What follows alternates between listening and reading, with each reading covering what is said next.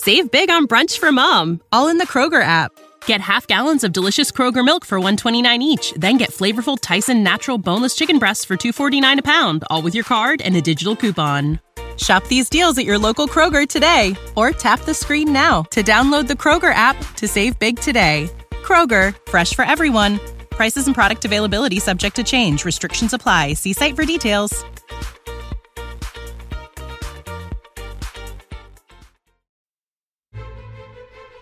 The crown is a tangible entity in one aspect, but intangible in another, because it's also an ideology.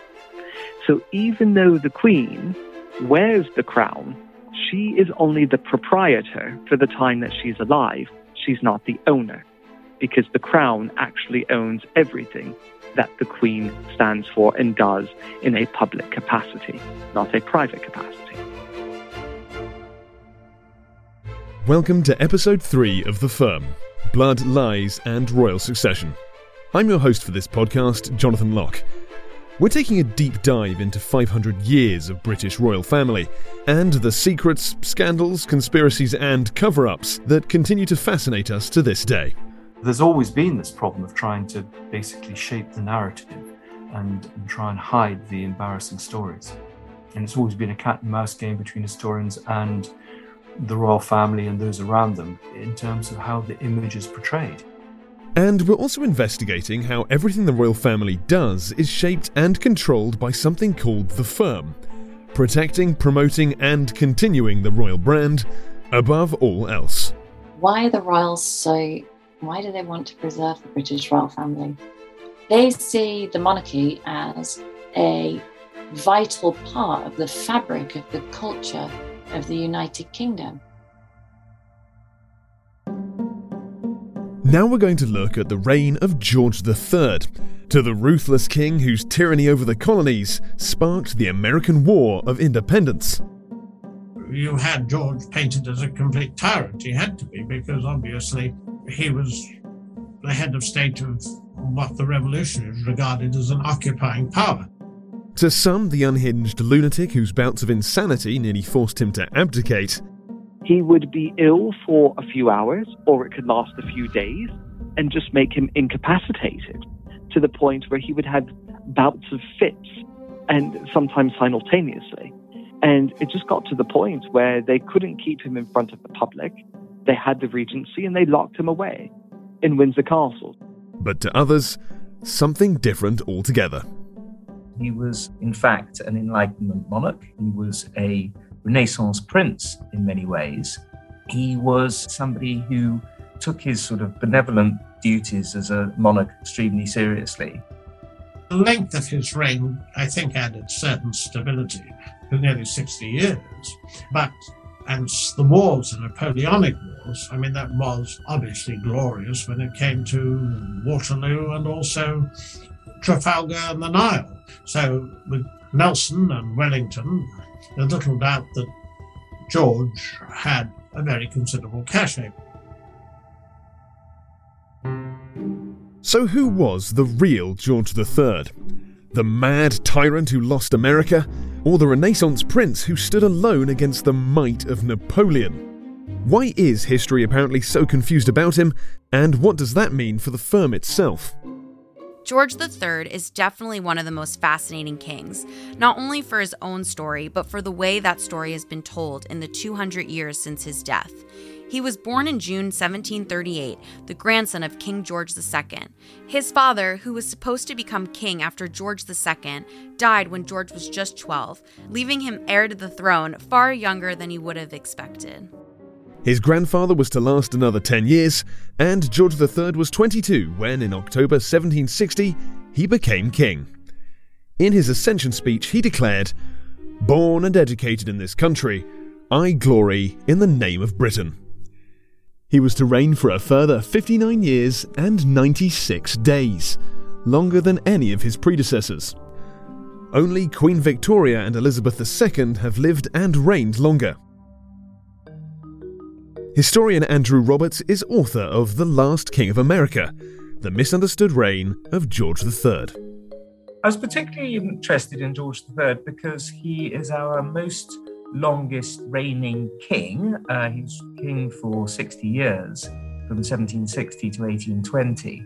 And during that time, he came to the throne during the 7 Years' War and, of course, had to fight and lose the American War of Independence, and also was king during the Napoleonic Wars. So for a military historian, he really did span the three great wars of that period, two of which we won and one of which we famously lost.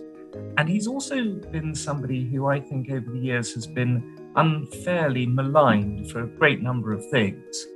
So I think it's a good time to revisit him in a much less stigmatizing and aggressive way. I think that there's been a metamorphosis in looking at this particular monarch, because if you mention George III, people would, here anyway, would probably in America, would have thought of the mad king who lost America. The Mad King Who Lost America. If most people only knew two things about George III, it's that firstly, he was the king against whom the American War of Independence was fought, and second, that he was declared insane.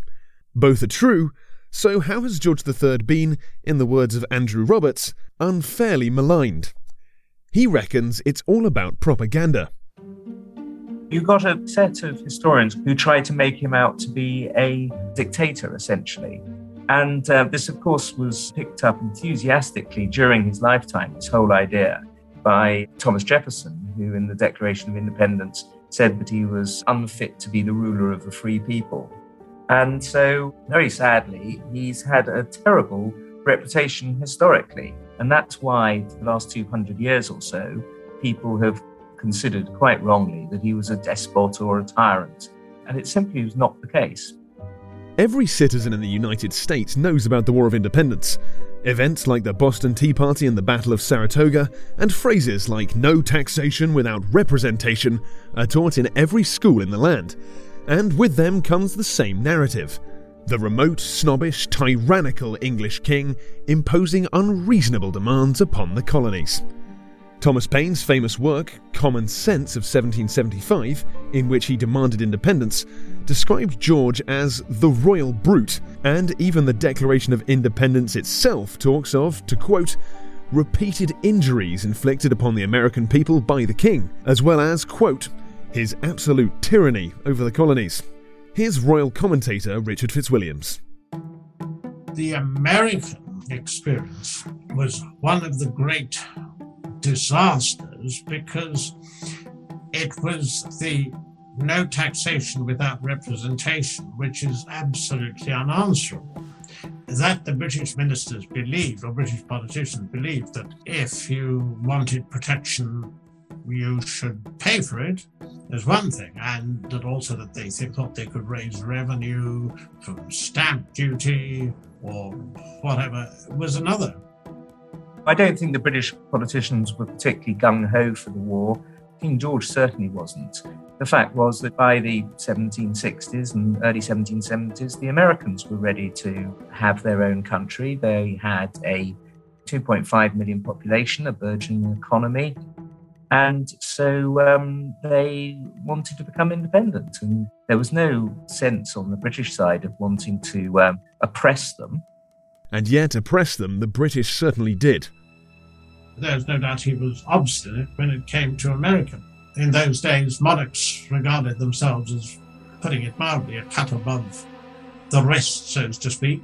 Would any sovereign allow the equivalent of the American colonies to become independent without attempting to keep them? And the answer is, depending on the country and its armed forces and potential, probably not. No country just allowed colonies of theirs to break off and secede. And so you had an impasse, and unfortunately it led to violence, but it wasn't something that any British politician was hoping for or looking forward to. As Burke so famously said, that it wasn't the point of whether or not you had a right to make your people miserable, but that it was not more in your interest to make them happy. It would have been so easy with so many loyalists, which was a very large part of the American population, to have, at least for a while, placated those who wanted drastic change. And of course, George, because it was a civil war of a sort, you had George painted as a complete tyrant. The story was set. The liberty-championing freedom fighters of America rebelling against the unreasonable demands of a remote, tyrannical royal brute some 3,000 miles away. And to some extent, the narrative is true. Certainly, George's refusal to actually visit America didn't help matters, and there was undoubtedly complacency and even arrogance amongst the British politicians and military commanders about their ability to control the Americans. Executive editor of theroyalobserver.com, Jacqueline Roth, explains. You have to remember, Britain was at this time a genuine world superpower. In 1763, they'd won what's called the 7 Years' War, which was basically a struggle between Britain and France for control of North America, as well as in Europe and India. If they could beat France, they were pretty confident that they could handle a few restless colonials. But according to Thomas Mace Archer Mills, founder of the British Monarchist Society, the American grievances against the king were not quite as justified as they made out. The way many in Britain saw it, the taxes levied against the colonies were payback for having saved them from the French a decade earlier in the 7 Years' War, a war in which, he also points out, George Washington fought for the British against the French. Right. Well, this is a story. It's detrimental in so many ways. And this is the thing. I don't know if you've been to Mount Vernon. They're very proud there to illustrate that George Washington was the man who fired the first shots of the French and Indian War, known as the 7 Years' War. So the British Parliament at that time said, you know what? If you colonials are going to start a war, you should have to help fund and pay for it. And that's when the Americans got angry, because they had been so used to being spoiled by being part of the empire and not having to pay their fair share. It may not be a popular interpretation of history today, but it does neatly encapsulate the view in London at the time. So when the British Parliament came down and said, look, we're not only fighting in that sphere over there because of you, we're fighting the French, we're going over to Flanders, we're doing all of this other stuff, we're fighting everywhere, we need money and you need to help us. So that was number one. That was the first check by the Americans against the king, because it's always the king that you would blame, because it's his parliament after all, and you're his subjects after all. So if you are unhappy subjects, who do you blame? Not those who are making and enacting the laws, but the one who was signing it, which was George III. So the British Parliament had a tax rise on the Americans. They didn't like it. That's why you had the Tea Party in Boston. Once the fighting had begun, that same British belief in their own superiority was to be their undoing, as well as a bit of prime opportunism from Britain's old enemies, the French and the Spanish. It was a complete lack of communication. It was the British using tactics they used in Europe in wars, in terrain that were totally different. I mean, the British won quite a number of the battles and, of course, had a hold over some of the cities. But the conduct of the war, the use of German mercenaries and the tactics they used, and using or relying on orders from so far away, I mean, it led to France and Spain joining the war. And I think it's fair to say it's the one time since the Spanish Armada up to, you could say, almost the Second World War, that Britain lost command of the seas, because French and Spanish ships aiding the Americans made the continuation of the war pretty impossible. There's no doubt the French and Spanish got involved not so much out of sympathy with the Americans, but as a chance to stick it to the Brits.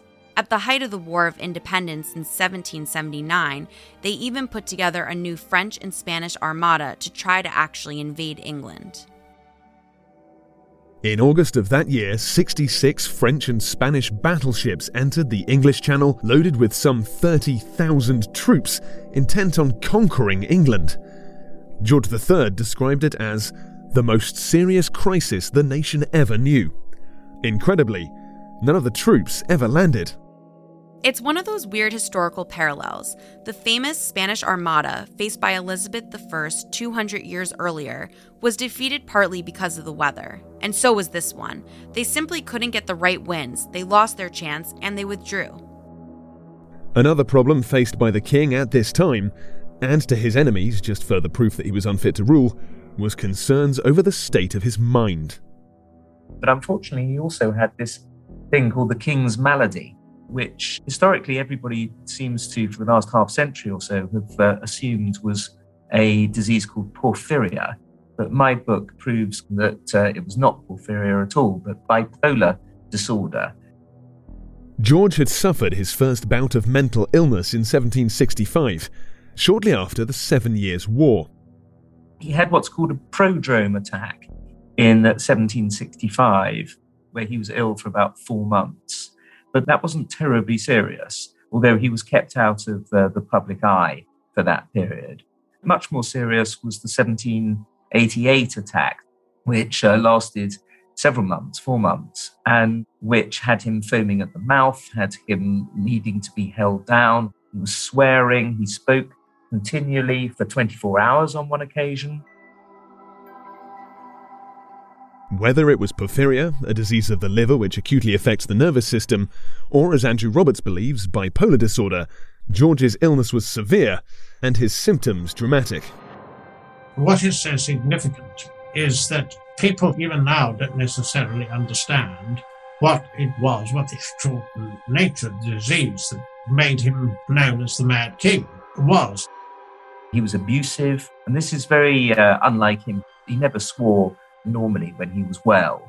And he was subjected to almost torture by his doctors, who none of whom understood anything to do with manic depression.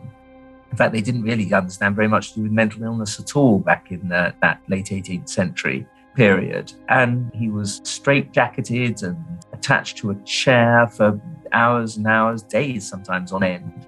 And they took blood from him and cupped him and did various other things which are just too depressing and pathos-ridden, really. And, of course, did him absolutely no good at all. I mean, he had to be restrained. It was that he'd talk for hours on end, this sort of thing. Yes, he was physically ungovernable, apparently, and no one is absolutely certain as to precisely, he could talk, I read, for over 50 hours non-stop, this sort of thing. It was absolutely awful. If George's first attack had been largely kept from the public, as the disease progressed, rumours that the king had gone mad spread around the world. The first prodrome attack was kept secret in 1765. But by 1778, it was impossible to keep it secret. It had gone on too long, it was too publicly visible, the whole of the court were talking about it, it got into the press, and it was debated in Parliament. He would go after ladies, and sometimes he would want to take off his dressing gown and run around the corridors naked, or go outside the castle and run through the fields naked. And he would get this paranoia that would drive him to do things that any normal person would say, wait a minute, I need to stop myself. This isn't what I would normally do. But unfortunately, his mental state, along with the sickness, removed that filter. There was no rational being there. So he would touch people and try to perform acts on them that normally would never be acceptable. He would even call people names. It was almost as if he had a form of Tourette's as well, just not even thinking about it. And then he would gesture to people, grabbing himself or pulling up his dressing gown and these sorts of things. And so very lewd behavior from someone who was a king. And then when he would come back into himself and he was told what he did, he would just be absolutely so ashamed, it would spiral him the other way. So, unfortunately, for as amusing as some people might like to have think and thought that that was, it's not. This is a man who was deeply disturbed and sick. They didn't even have a name for porphyria, which is this physiological disease that he was later thought to have had. So the whole thing was just done as best as the doctors of the late 18th century could do. which unfortunately wasn't very much. So he had music played to him, people read to him and talked to him, and they used drugs a bit more than holding him down and pushing him into a chair and so on. By 1789, the situation had got so serious that Parliament was forced to take the most dramatic action they could, to force a regency where his son and heir, the Prince of Wales, would effectively take over the throne. Coming just 6 years after losing the American War of Independence, it's easy to see how history has labelled George as a failure. You can't help but feel sorry for him, because he wasn't in control of himself. And his story is so sad because he was literally a stroke of the pen away from resigning his post, from abdicating of being king. And then Parliament had to decide what kind of a regency the Prince of Wales would sort of take over and be in charge of. And so the whole thing was very public. And yet, despite everything, this is only half the story of George III. In 1789, right at the point where he was about to have his throne taken away from him, George made an extraordinary recovery. It's totally unbelievable, really. He'd been so severely ill that the British Parliament had come to the huge step of effectively forcing him to abdicate. And then suddenly, right at the last minute, he gets better again. And it's like, right guys, I'm back. What's happening? And so that happened in February 1789, once he returned to sanity. And he returned to sanity only just a few days before the Regency Act was about to be passed. So it couldn't have happened at a better time. And also, when he got better, because he was a beloved king in Britain, when he got better, there were huge nationwide celebrations up and down the country. The nation went into full-scale celebration. And of course, also, it was only 4 months before the French Revolution broke out. Huge nationwide celebrations. That doesn't exactly sound like the sort of reaction one might expect from a people led by a mad tyrant or a failed king. Here's Richard Fitzwilliams and Thomas Mace Archer Mills. There were aspects of George that were extremely good, that were positive. And again, we come back to image. This has been a problem for years because the American disaster and his madness tended to obscure the fact that he was, in many ways, a rather remarkable individual. He is still very much a villain in American eyes, whereas in British eyes, he's not. There's a lot of sympathy for him. And where he's known as the Mad King in America, he's known as the Farmer King in the United Kingdom. He was known as Farmer George. He was keen on having an image that was basic, down-to-earth, and patriotic. In the United Kingdom, he was so loved and revered, he was known as the Farmer King. He would go out and talk to people in their farms and ask them about growing their crops, and he shared a love of the people and the land. So it was confusing for him to say, well, on this hand, I'm loved here on this side of the Atlantic, but I'm absolutely hated amongst my subjects on the other side of the Atlantic. As Andrew Roberts explains, far from being the royal brute Thomas Paine and numerous historians since have claimed him to be, George was something of a visionary when it came to the arts, culture, and science. What none of them ever do is to talk about how he was the man who created the Royal Academy in Britain, the Royal Academy of Arts. He collected over half of the Royal Collection, which is the largest art collection in the world today, in private hands.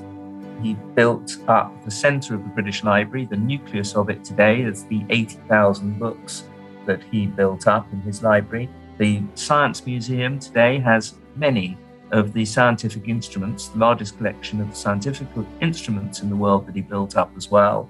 His support, indeed his championing of architecture.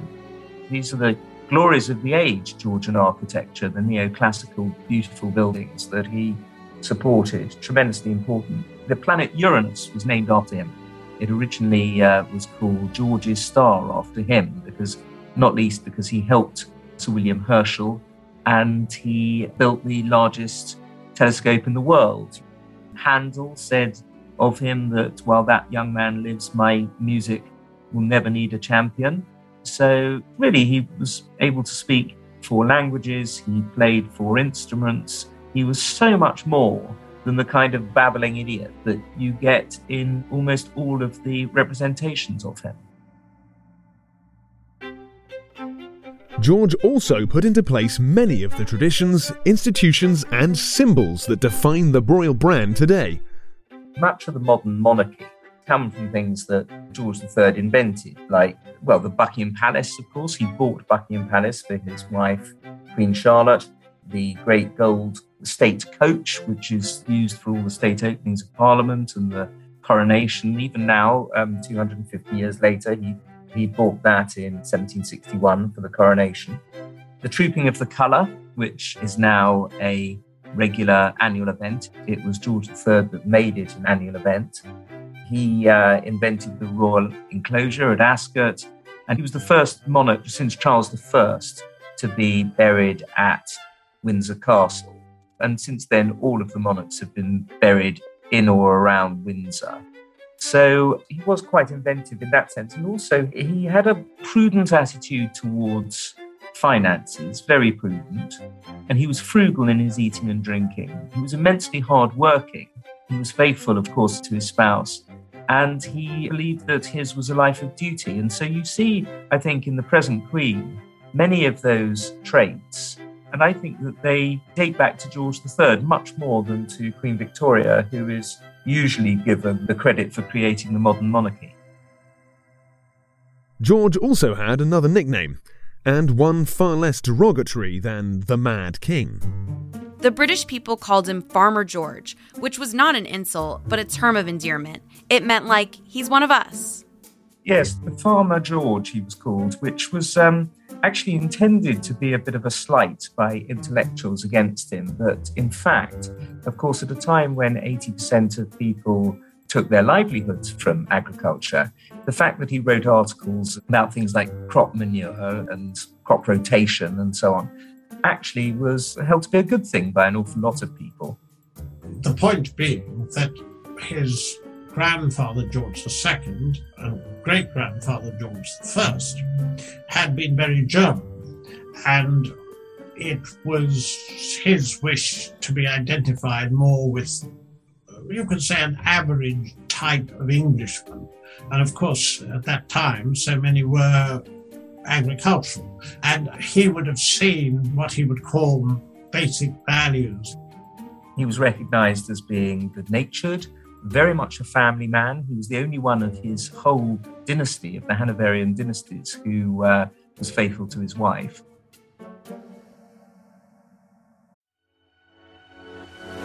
Burst the bias bubble with News.com. News.com uses cutting-edge artificial intelligence to scan hundreds of publishers of fact-based journalism online, bringing their best stories to our site. Experienced editors and reporters from around the world add their own exclusive bulletins. From politics and business to sports, crime, entertainment, culture, and more, it's everything you need to know in real time, 24/7, and without the partisan slant. Get your knowledge unfiltered at News.com. Or check out our podcast for spin-free breaking news 3 times a day. Because if you don't news, you don't know. That's KNEWZ. News. Knowledge unfiltered.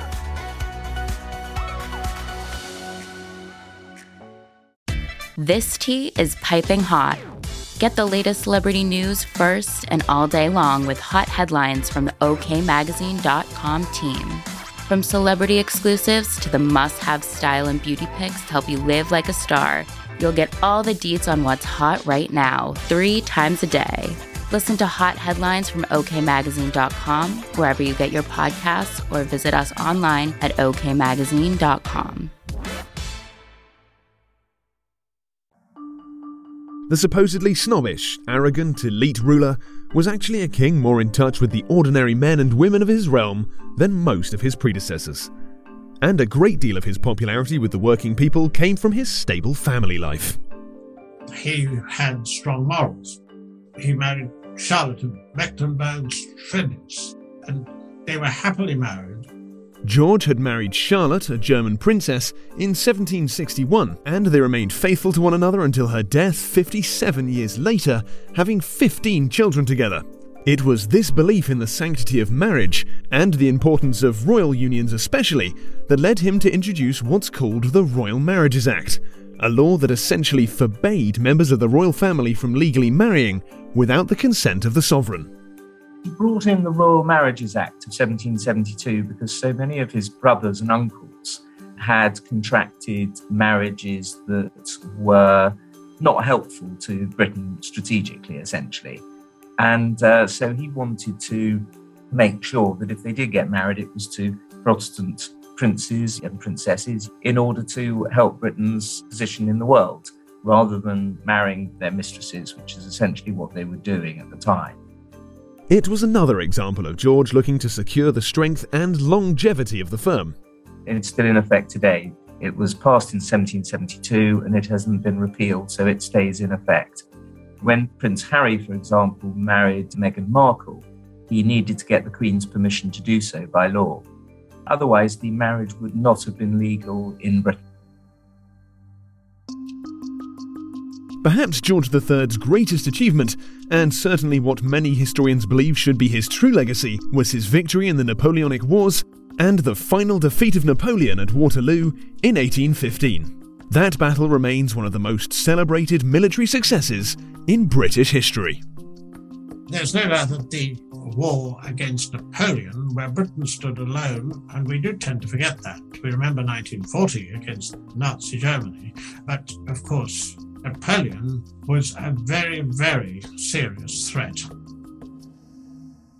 The French Revolution of 1789, in which their monarchy had been overthrown and thousands guillotined in the streets of Paris, horrified and terrified Europe, and Napoleon Bonaparte's subsequent invasion of most of the continent made the American War of Independence look almost trivial in comparison. It certainly was a crisis. Some small percentage of Britons actually thought that it was a good thing and agreed with the French Revolution, but most of them, especially once they chopped off King Louis XVI's head and indeed Marie Antoinette's head and descended into terror, people hung on to the monarchy all the more, realising in Britain that it was extremely dangerous to take a risk like that. Napoleon was just unstoppable at that time, and this is where a newly recovered George really stepped up to the plate.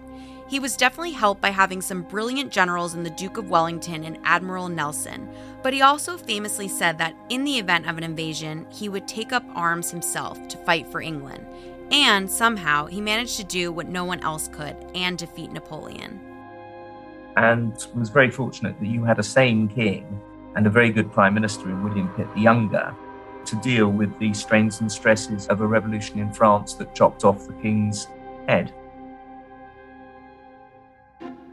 The two decisive battles of the Napoleonic War, firstly at sea when Admiral Nelson's outnumbered navy inflicted a stunning defeat on yet another French and Spanish invasion fleet at the Battle of Trafalgar in 1805, and then at Waterloo under the command of the Duke of Wellington 10 years later, not only extinguished the threat of Bonaparte's reign of terror expanding over all Europe, but also once again reasserted Britain as the world's preeminent superpower, and set the stage for the expansion of the British Empire that would see it eventually hold sway over an astonishing 24% of the Earth's total land area.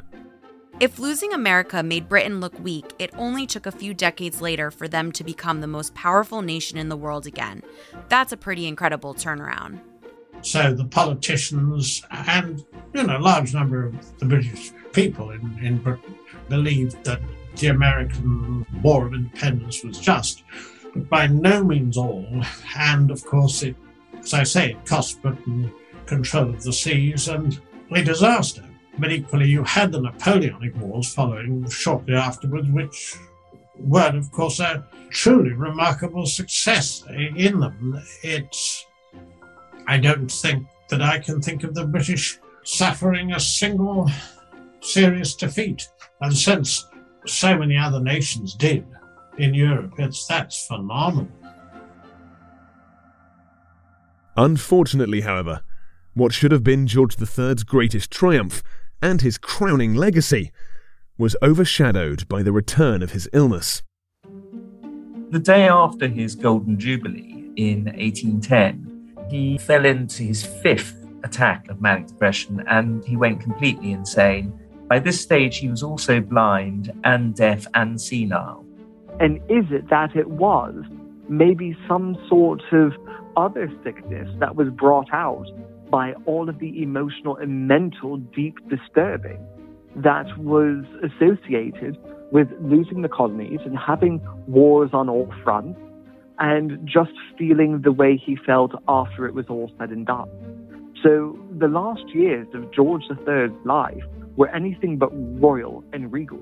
There was no dignity, there was no dignified way of treating this man who is still king in name but not in power. This time there was to be no recovery from the king's malady. In 1811, Parliament finally passed the Regency Act they had proposed 22 years earlier, and his son George IV, Prince of Wales, acted as regent until his own ascension. Everything was stripped of him. Everything. His royal authority was given to his son in a regency. His doctors would occasionally, I think once a year, or maybe once every 6 months, they would go to Parliament and tell a parliamentary committee, i.e. the people who were ultimately paying the doctor's bills, whether there'd been any improvement at all in the previous 6 months. And there hadn't been. For the last 10 years, there had been nothing but even further decline. So the depression really set in. And in the end, it drove him mad. And that's why it's called the madness of King George, because he just eventually shut everything down. He was pretty much dead, but still breathing. There was no activity there. There was just looking out the window, mumbling to people as if he knew what he was saying, but he just wasn't making any sense. He wasn't speaking, just mumbling, blowing bubbles. George III was to spend the final 10 years of his life confined to Windsor Castle, mentally and physically broken. His sickness affected him to the point where he ended up dying alone at Windsor Castle. He stayed in his apartments continually for the last 10 years of his life, never leaving them. He didn't know what was going on. When the Queen died in 1818, he followed 2 years later, he couldn't comprehend it. He just played the harpsichord for hours and on end, and then finally died in January 1820. George III died on January 29, 1820, aged 81. He had been king for nearly 60 years and had not only seen off the greatest military threat to his country since the Spanish Armada of 1588, but he had also been a huge patron of the arts and sciences and had put into place many of the traditions, symbols and practices that define the modern British royal brand. And despite the suffering and indignity of his final 10 years, he remained incredibly popular with the British people. His death was followed by a long period of national mourning. So why then, 200 years later, is George remembered with such scorn, mockery and even contempt? Well, for Thomas Mace Archer Mills and Andrew Roberts, the answer lies in America and a centuries-long smear campaign. George III is unfairly treated in history, especially from the American point of view, because you need an antagonist, you need someone bad. And there are some books that are still published in America, only one in 2019, that essentially made him out to be a congenital idiot. And he's called unintelligent and stupid and all that kind of stuff. You don't set up the Royal Academy if you're a congenital idiot. You don't do all of those other things that I mentioned if you're stupid. And there's so much of George III that if Americans really knew the truth and stopped seeing him as the villain but tried to understand him as the king who was holding a country together, who was not an absolute monarch. And this is what I try to tell my American friends when we get on the subject when I'm back in America. I say, but you're forgetting that Elizabeth I, Henry VIII, Charles I, they're not the same constitutionally structured sovereign that George III was. George III had a proper parliament that was making his laws. It wasn't a king or a queen saying, I am doing this and I order America to pay this. That's not the way it was. It was Parliament who levied the taxes, not the king. Was George III unfairly maligned by America's founding fathers in order to justify a war against him? And was his mental illness used as a weapon in their smear campaign? You need that villain to actually justify why things were done the way they were done. And the American Revolution didn't have to be what it was. It didn't have to turn out that way. And General George Washington, his issue, the reason he was so involved in going against the British is that he, being British, didn't get what he wanted. He wanted to be a British gentleman's officer. He was never given that ability. So he was angry with his own people because he didn't get what he wanted. George Washington is a character here who was very happy to be British until it didn't suit him in his agenda anymore. He was also a person who I think has been completely misunderstood by history because of two things. Recently, the musical, Hamilton the Musical, in which he's held up to be the sort of personification of evil, really, although in a very amusing way. And also the Declaration of Independence, which makes some 28 charges against him, 26 of which I believe to be rubbish.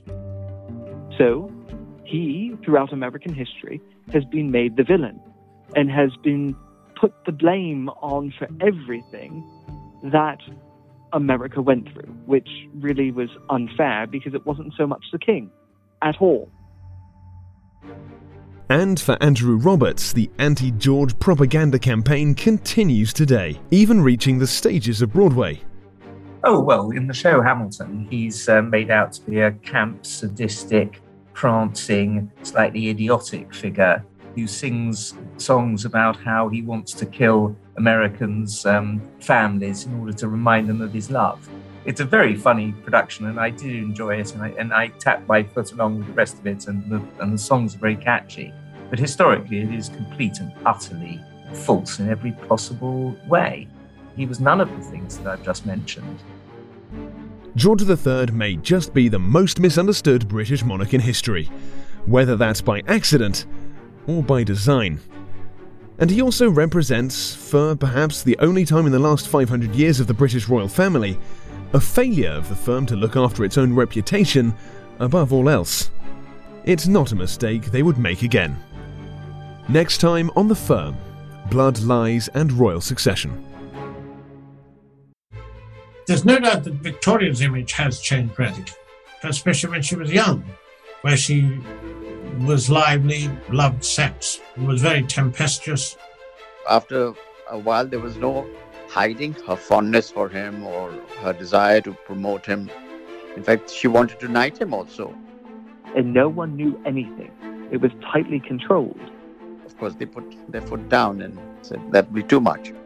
But I think it was also to preserve the image, the brand image of how could the Queen stoop to being friendly and being intimate with a brown man. And no one knew anything. It was tightly controlled. As soon as she died, he was literally deported and sent out from the UK and back to India. And my grandfather, who was there with him, was told to go into the house and bring out all documents pertaining to the relationship, letters, and whatever there was. And they did bonfires. They burnt a lot of the documents. The Firm, Blood, Lies and Royal Succession is a production of Audiology, a division of Empire Media Group. The series is hosted by me, Jonathan Locke. Executive producers are Dylan Howard and Melissa Cronin. The series is written by Dominic Utton, reporting by Douglas Montero, mixing and sound design by Sean Kravitz. Please subscribe to The Firm wherever you get your podcasts, and if you like what you hear, leave us a rating, review, and tell your friends.